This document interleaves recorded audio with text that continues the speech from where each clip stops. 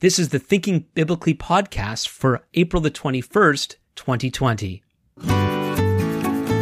This is the Thinking Biblically podcast with Bible teacher Alan Gilman. Alan regards the entire Bible as the only inspired written word of God. Through his teaching, he seeks to apply all Scripture to every area of life.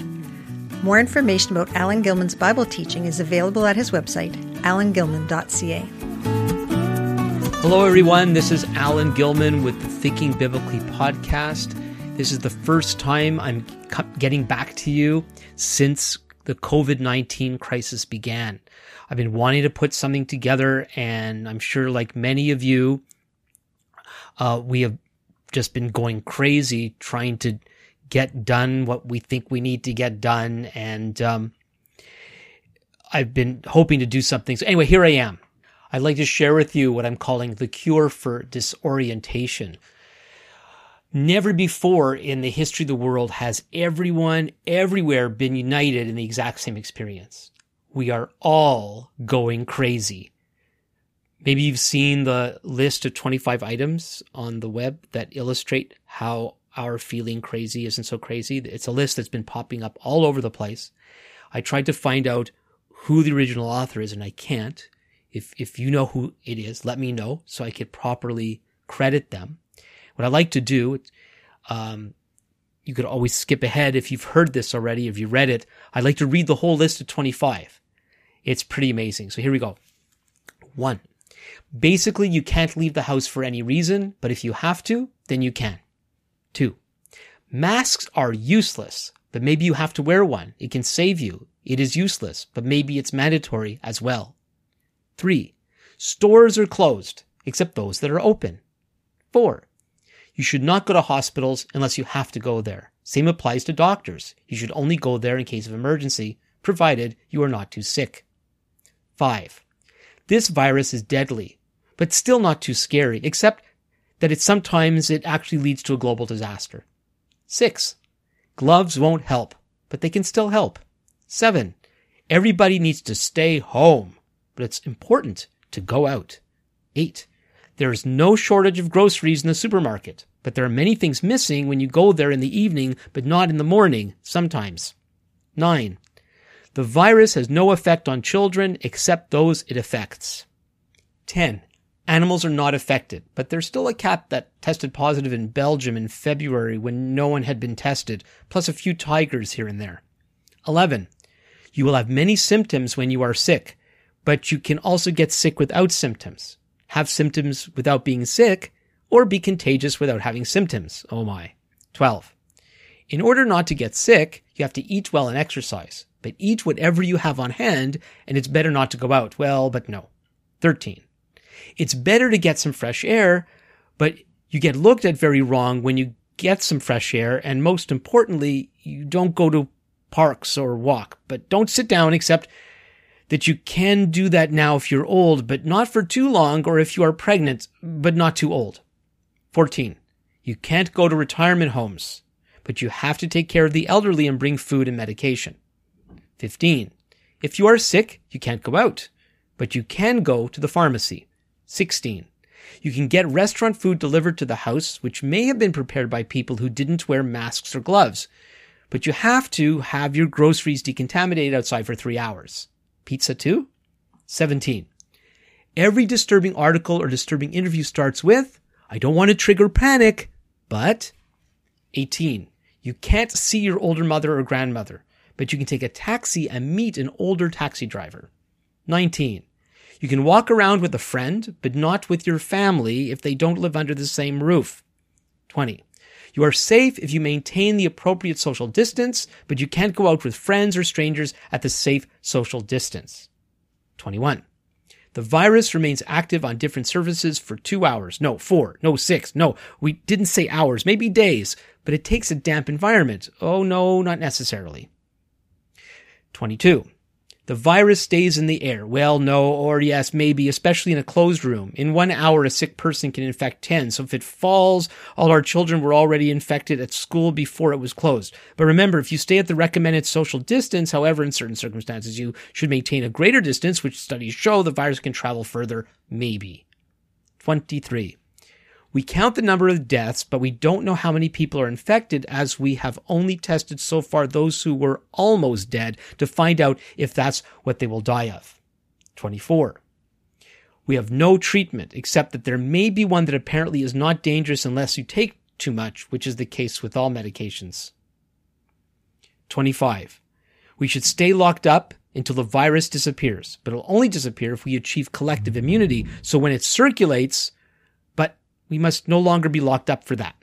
Well, one of the ways I've been keeping my bearings is that in my daily Bible reading journal, I make a note that to me, it's like Captain Kirk's Star Trek log, Captain's log, star date, 4513.3. I've been counting my COVID-19 days from the first Sunday our church building was closed, which was March 15th. That makes today C19, day 38. To be fair, calling how we feel insanity isn't truly accurate, though I'm happy to leave that judgment to you. What I think I'm actually feeling, which might be what you're feeling too, is disoriented. Not only is the current virus strain novel, so is everything that goes along with it. It's no wonder government directives on how to best navigate the situation are contradictory. No one really knows what's going on, where it's going, or how long it will last. Are we doing enough? Are we doing too much? Is there any way to be sure? You may be bored out of your mind. You may be busier than ever. You may get to the end of the day and feel guilty for not accomplishing anything, but can't think of what it was you should have done. And since we're living with 24/7 connectivity, we can't stop. It's like, let's take a break from our Zoom calls and watch some Netflix. But first I need to get caught up with my Facebook, Instagram, and TikTok. Then perhaps I will do my online fitness class for the first time in 2 weeks. What? It's 1 a.m. already? Excuse me while I wash my hands. How come I have happy birthday stuck in my head all day long? To be honest, I lost it the other day. Am I the only one? I was so overwhelmed with being busy and seemingly having nothing to show for it, I was starting to dump on my wife.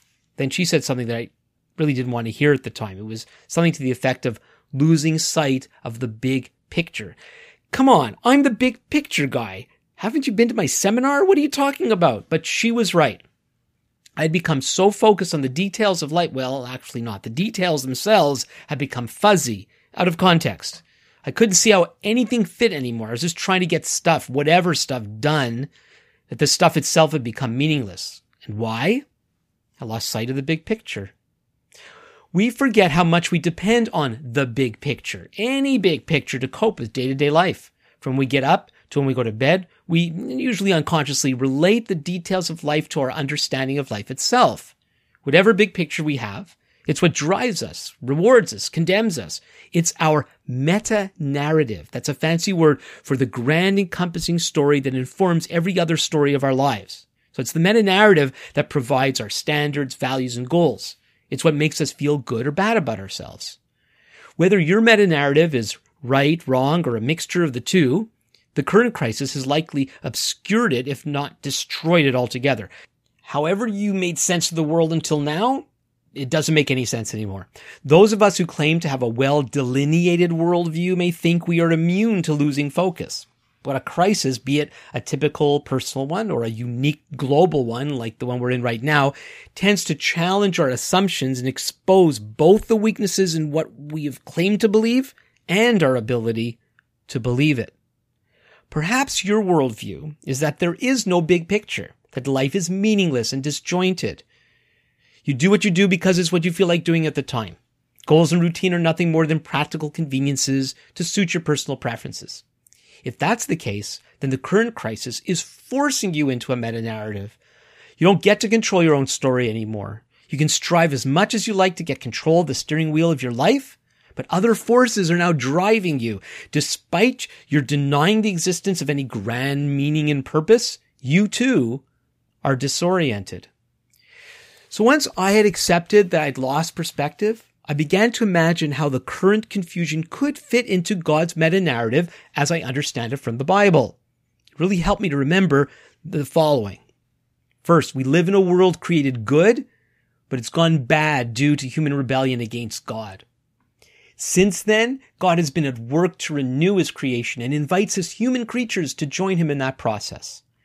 3, the Bible alone provides us with God's revelation of his plans and purposes so that we can live effective, godly lives.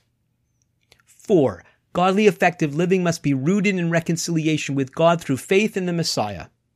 And 5, our troubles, big or small, should not distract us as we rely on God to direct us and sustain us through the process of his plans and purposes. Oh yeah, and there's always this one. It's not about me. Now, being aware of God's meta-narrative doesn't automatically resolve our disorientation. It takes a purposeful act of the heart and mind to connect ourselves and our situations to the truth of life from God's perspective. However, we cannot make that connection unless we have a grasp of God's perspective, his epic story, as I like to call it. Tragically, even people who read the Bible regularly fail to grasp the big picture of God's epic story. That's due to either the tendency to read the Bible in disconnected chunks or to view it through one of many skewed filters imposed upon it, or both. You may have heard me describe the big picture of God's story as God's rescue operation of the creation through Abraham and his descendants.